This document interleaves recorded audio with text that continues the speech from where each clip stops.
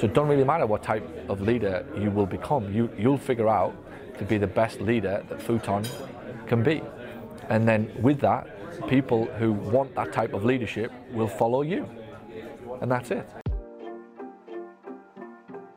This is the Paul Gough audio experience. Whether you call yourself a PT, a physical therapist, or a physiotherapist, and wherever you're listening to this right now, this is for you. It is me revealing everything I can to help make you a more successful business owner. Thanks for listening. It means the absolute world to me. Hello, everyone. It is Jake, your content editor and social media producer, again here, bringing you this Mashup Monday version of the Paul Gough audio experience. I'm very excited to get into this. My intern, Sophie, has actually edited this podcast all on her own, and she has selected 4 very unique videos for you guys to listen to here on the podcast. So here's a little breakdown on what we're tuning into today. It's all about leadership. In the first clip, Paul talks about how you can get a better understanding of your staff so you won't be as frustrated if things are not lining up the way you want. The second clip is all about Paul's personal style of leadership that he uses here at Paul Gough Media and within the physio rooms. In the third clip, Paul mentions how he calls it tight and how you can do the same in your clinic. And in the fourth and final clip, Paul talks about what you might be missing inside your clinic and in your business if you feel stuck currently.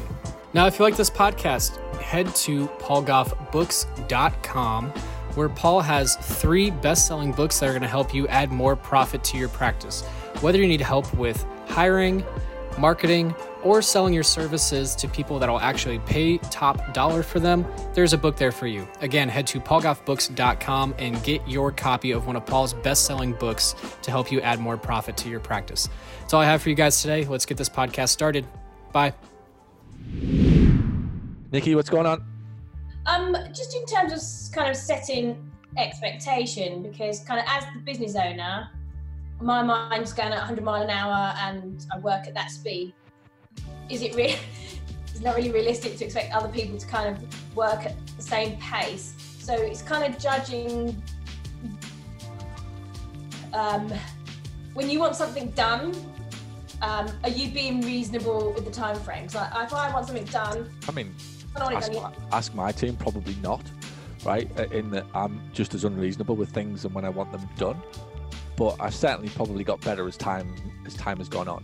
What'll probably be, I think, possibly coming out is the angst that what we have as a business owner is we think that employees should love the business as much as we should, and we think that they should be as committed as we are, and we think that they should be in love with this thing as we should be. Now, if you happen to find somebody who is, like, the 1 in a million, and I personally, in fact, in the book I'm writing right now, I'm talking about this subject.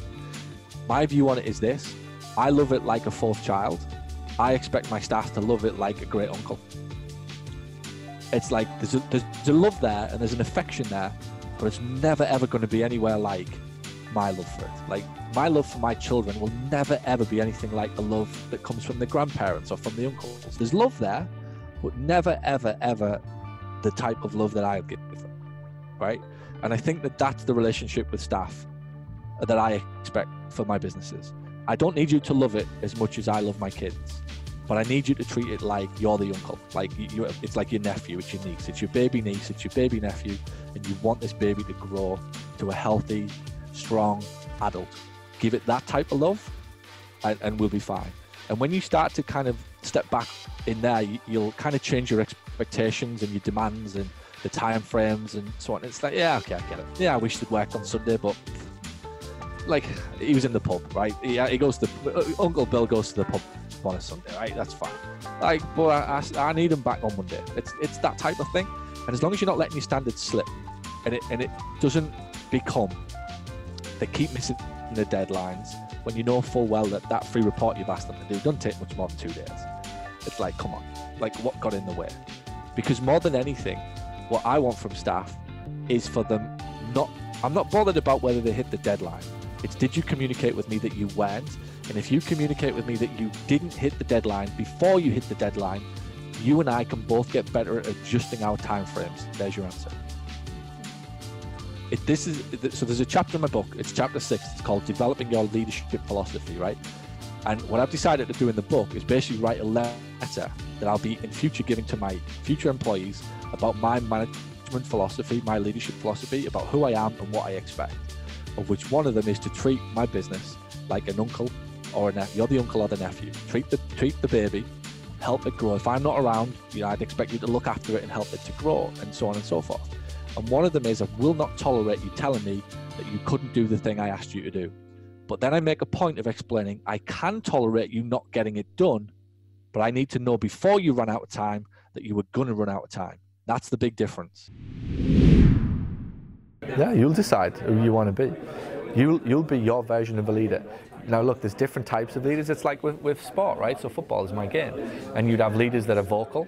You have leaders that are, shout, who rant, who rave, who scream at players, and are not necessarily technically brilliant. But then you have other leaders who are leading by example because their performance is so good. They don't shout at people, they don't rant, they don't rave, they have quiet conversations, they have very respectful conversations, but they lead by their performance and with their discipline and their standards. So it don't really matter what type of leader you will become. You'll figure out to be the best leader that Futon can be. And then with that, people who want that type of leadership will follow you. And that's it. But I think the key is to figure out who you are and who you want to be. Don't be a version of Paul, don't be a version of anybody else. My job is to help you figure out what is right for you and what is the best version of a leader for Futon. Not to be how I am and speak how I speak, or, because my personality pulls that off because I'm comfortable with it. Your personality might not be comfortable with it and it might look false. And I've seen people who've tried to copy me. I see it all the time online, people copying things that I say, or people doing videos or whatever. And it's awkward as shit when you watch it because it's not what is true to them. They've watched something and gone, oh, I can copy that, and it don't come across authentic. So what's the data for me to kind of quantify if I am on the right track being myself or trying to be someone else? You'll evolve as a leader the more confident you get, the more knowledge you acquire, the more situations you've been in where you've made mistakes, the only way to lead people is to lead yourself, right? And the only way that you can get better at managing people is to get better at managing yourself. And the more self-aware you become, the more knowledge you acquire, the more situations you're in to test what knowledge you've got, and the more mistakes you've made, the more self-reflection, like what I was talking to you about this morning, even going to bed on a night and replaying your day. Just replay your day in reverse order, it's amazing. You come into situations where you think, oh, did I get the best out of that? Did I handle that as well as I could have handled it? And the very fact that you start to self-reflect and even be open to the fact that you've made a few mistakes today, you're becoming a leader. Leaders are not here to have all the answers. Far from it. Leaders are here to accumulate people around them that probably have better answers than them and be confident enough to say, you probably have the best answer. I'm just the one who's strong enough and confident enough to go, I don't have the answer. Like that in itself is leadership. And would you be self-critical about it? Like, I do not have an answer because... Completely. Like, many times my staff will be like, Paul, what are we doing? I'm like, how the fuck do I know? That's what I've got you for. But that in and of itself is what my employees are looking for. My employees are looking at me going, either he's going to have the answer or he's going to empower us to find the answer for it. One of the two. Many instances where I'm like, I have absolutely no clue, but I know between you, 8, 9 or 10 people, collectively, you will figure out the answer.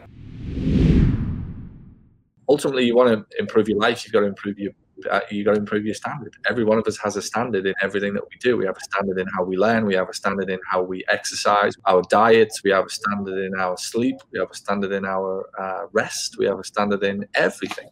And ultimately, to raise your business is about raising your standards.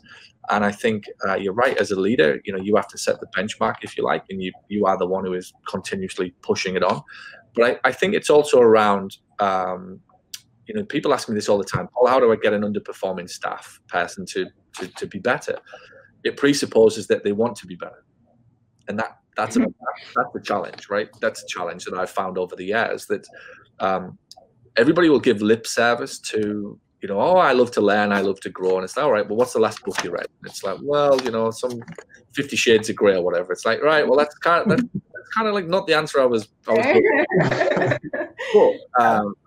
but the problem that you have, as I see it as a business owner, you're only as good as your people. You're only as good as the horse you've got in the stable. And you've got to make sure, which is why your recruitment is so vital, that you're recruiting people who want to be held accountable, who want to be pushed, who are comfortable with being pushed. That one of your values, if you like, in the business is, you'll call it tight. calling it tight is much more important than growth and learning. That you know is one of the things that we have to do as a leader. We're not here to be liked, we're here to be respected. And equally, even with your people, your team, I don't know if they do want you to believe in them, but more than anything, I think they want to believe in themselves, and that's the biggest thing you've got to ignite in an individual, in any person, whether it's your kids or your family or your team, if you like, your people. I've just watched staff who have come into my world, and 6-12 months later, they're just a different person. And really all that happened was that the spark was ignited that said, look, yeah, you're on your own. I chucked my staff into the deep end very quickly. Sink or swim, and let's figure out what you can do. And if I've recruited correctly and I've gone through the process, it's very often, it's not very often that I get somebody who sinks, if you like. So I think, a lot to do with your staff is much to do with the recruitment process and getting super clear on what you're needing, if you like, and what you're looking for. Time, money, and people. If you are about to say yes to something, most of you probably need to say no to something else. And I'm great at this, Anna, Amy. Amy loves me for this. Amy, we're going to do this, this, this, and this. And she's screaming in her brain, well, which bit do you not want me to do? Because I'm not going to get all of this done. Every time that we go back and we load things on our staff, we're failing to allocate resources appropriately if we're not considering what things we don't want them to do. Now, I'm not great at this at all. At all. I'm getting better. I'm a work in progress with all of this stuff. None of the stuff that I'm teaching you, I'm perfect at. Not even close. Not even close. Never will be. But what I'm trying to do through my experience of growing the companies and now the group is just bring to your attention these things, because they're very little spoken about outside of these walls as to what it takes to really run a business and enjoy it, is the point. So are we considering the time? So for example, I ask Amy to do something in my marketing team, and in my head, of course, it only takes an hour. Yeah, I mean, if she really worked at it, she could probably do it in 45 minutes, right?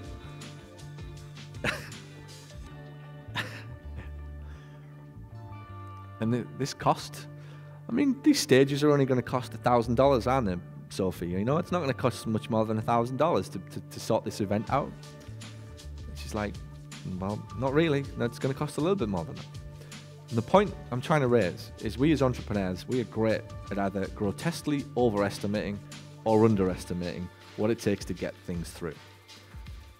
Can you agree? Are you giggling there and are worried that you're giggling because Tim's not impressed that you're giggling? We're not good. And we often assume that people are going to do things at the speed that we can do them at, or think that we can do them, is the truth. And that's your disconnect. That's where there's a fight.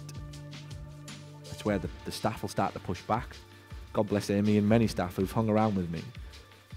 Some people are not that lucky that the staff will hang around with you because they don't understand that you understand what their real issue is that you're asking them to do things in time frames that are not realistic. We have to understand that. This is leadership. Figuring out all of these things. So what's happening with time, money, and people? You want me to follow up. You want me to do a good job on the phone. Let's face it, you know, if I worked for you and you said, Paul, I want you to follow up with my clients, I might turn around and say, Nick, you don't want me to follow up. You want me to book patients. Yeah? And if you want me to book patients, I need a certain amount of time. I need 3 hours blocked out to get going with this. I made a slight tweak to Sophie's calendar on Thursday through the meeting to our coaching one-on-one with our staff. She said, I do Lisa on a Tuesday and I'm doing Barry on a Thursday. And I was like, whoa, no. We're doing them all one after the other. You're going to do Barry first, then you're going to do Simon, then you're going to do Lisa, because you're in coaching mode. You can't fire up the furnace for coaching for half an hour on a Tuesday and then fire it back up on a Thursday. Starting it is the hardest thing to do. Use your time wisely. Time, money, and people. How are you allocating people, time, and money? Thank you for listening to Paul Goff's audio experience. If you're brand new to Paul's world, head on over to paulsmarketingbook.com where you can get started with his #1 best-selling marketing book for physical therapists. Or if you've been listening to the show for a while, you like what you hear and you think that you could benefit from this type of help to accelerate the growth and profitability of your practice, reach out to Paul's team at paul@paulgoff.com and tell us exactly what you're looking for. And by the way, if you know someone who would benefit from today's show, please share it with them, and if you've got any questions that you want answered, tweet Paul @thepaulgoff using the hashtag AskPG. You can also find all of these details over in today's show notes. Alright, until next time, have a wonderful day.